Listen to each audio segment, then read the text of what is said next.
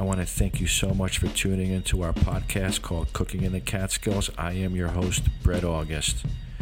I've cooked in some of New York City's finest restaurants. I've worked next to some people that were tattooed from their eyeballs to their toes. I've traveled all over the world and eaten some of the best food ever. We're going to have some amazing stories from some of the Catskills' finest chefs, from some of the chefs that I've worked with that have inspired me to become who I am. We're going to have some amazing stories from our family members that grew up in the Catskills from when they were little kids. And we're going to have a best time ever.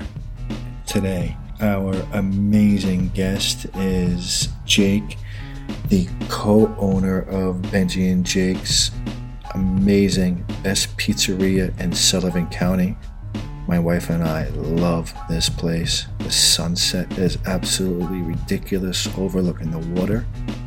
And the bar is stocked with delicious local beers from the Catskill breweries.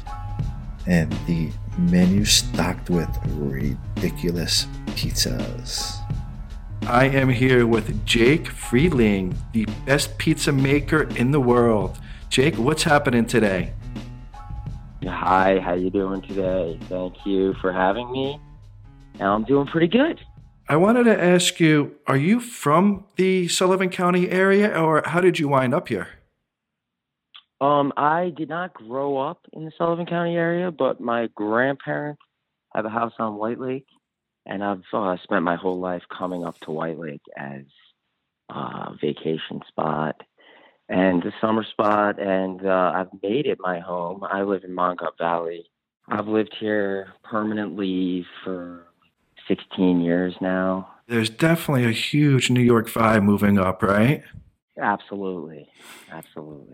The what I love most about eating at your place is the beautiful sunset on that back porch, man. That is something else. That's really, really nice. How did you even come across this spot? So about, it was 2005. I was living out in Wyoming, and Benji was living in Vermont, northern Vermont. We went to sustainable agriculture school way up where they have almost no growing season at all. So he learned a lot about growing in a very short season, and he finished his degree, and he asked me if I would move back to the Sullivan County area and start something with him. I had been working at a bread bakery in Jackson Hole, Wyoming. You know, I grew up spending time in the Catskills, and I love the Catskills. They're my home, but I wanted to see bigger mountains. So I moved out there, and I worked a bunch of different jobs, but my favorite was baking bread. And that was probably 2002, maybe I started working there. And I think it was 2005 when Benji was like, I really want to do something in Sullivan County. And this was, I think, right before Bethel Woods had opened, but there'd been talk of a performing arts center there. So that's kind of what brought me back. Benji and I first started, he said, maybe we could do some kind of bread bakery. I know you've been baking. And I said, I know this sounds kind of weird, being that I live in Wyoming and I'm going to be coming back to New York, but you should try my pizza. I've been making some pizza and it's different. You got to try it. I think we can make pizza in Bethel. So that was the beginning of the thought of Benji and Jake's. And then when I did move back here, we started by building an oven on a trailer that was wood-fired only. Started doing a couple local farmers markets. Our original oven was built on an old jet ski trailer that we got from a junk pile. We could fit like 2 small pizzas in it at once. We very quickly outgrew it and built the pizza oven that we still use today for catering, which is like a 6-foot deep wood-fired brick oven, weighs about 6,500 pounds. It's got a dual axle. It's sitting on a dual axle trailer, and we can bring it to your house if you want to throw a party and have Benji and Jake's Pizza.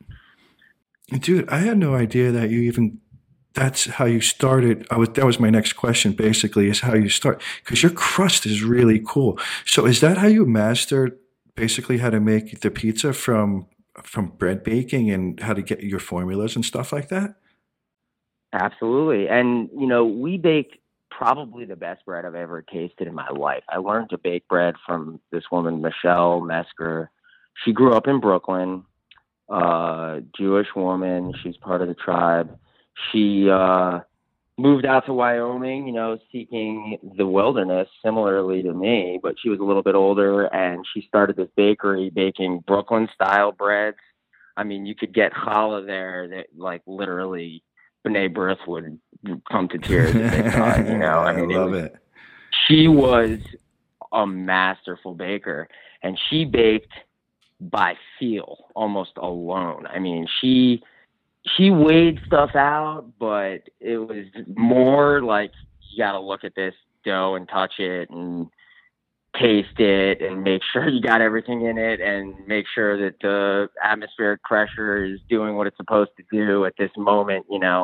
She was very, hands-on baker. She really didn't use a scale much. It was more counting cups and things like that. So I learned how to tweak stuff a little bit from her because everything she did was by feel. It didn't come out the same 2 days in a row, but it was amazing. It was amazing. Yeah, no, it's really cool. Baking is super difficult, man. I mean, I've been cooking for a long time and I can barely bake a bread. So when I was there the other day and I was watching you actually use 2 hands and roll up the pizza balls, I'm like, oh my God, this dude's like killer at what he's doing here. I mean, how many pizza balls do you roll up for service? I mean, not unfortunate the times now, but I mean, like on a Saturday when you're jamming, how many pizza balls do you start service with? Well, so my mixer, it's an 80-quart mixer. So it's significantly bigger than the average pizza shop mixer. They usually have 40s or 60s. But I got an 80. Actually, I outgrew my 60. Making dough, if you got to do it more than twice a day, it's a big pain in the butt in a small kitchen because it takes up a big counter space. So in that mixer, I can do a batch that's about 125 pounds. And on a very busy day that we're not doing catering, just in-house, I could use 2 of those. So, about 250 pounds of dough. Damn, that is insane. That just, right there, that conversation just proves how good the pizza is and just the volume that you guys are doing. That's insane. Yeah. So, that's why I have to be able to roll 2 at once. I went home, I told my wife, I was like, well, first of all, he's super busy. I love talking food. I could talk to him all day, but I could tell he's jamming. And he's rolling 2 pizza balls at one time. I'm like, my God, Al, I can barely chew gum and walk at the same time. Super killer. I wanted to ask you, mine is my favorite pizza is the Ramp, but we spoke about this. And I know you've been making them forever. Yeah. But as far as pizza-wise and appetizer-wise, what do you really enjoy making on the menu now? I love making pizzas. My favorite pizzas are usually the more simple ones just because you can really taste everything, I really personally like to eat foods that are less ingredients, but, I also enjoy sometimes someone will come up with a pizza that has like 5 or 6 toppings on it, and I'm amazed by it. It'll come out and I get that smell of all the different stuff at the same time. But I am a very simple eater, and that's actually what drove me to cooking in the first place. I don't like other people's food for the most part. As a kid, I lived on pretty much air and toast, maybe, dry toast. Don't put butter on my toast. That's way too complex. My boss at that bakery would laugh at me because she'd look at me after a 12-hour shift and she'd say, "What did you eat today?" And I'm like, "Oh, well, I burned a baguette over there. I was going to eat that at the end of the shift." She would look at me and say, "Oh, you burned that baguette on purpose because you like your bread burnt." Is that because you guys weren't Were you eating? I just want to, just one thought I'm just so crazy about, because most people grew up with, eating great food, and, that's how they got into the cooking experience. Now, did you, why you didn't eat that much per se or whatever? It's because, your mom and dad weren't cooking that much, or, not a big family culinary background, or you just didn't really like food?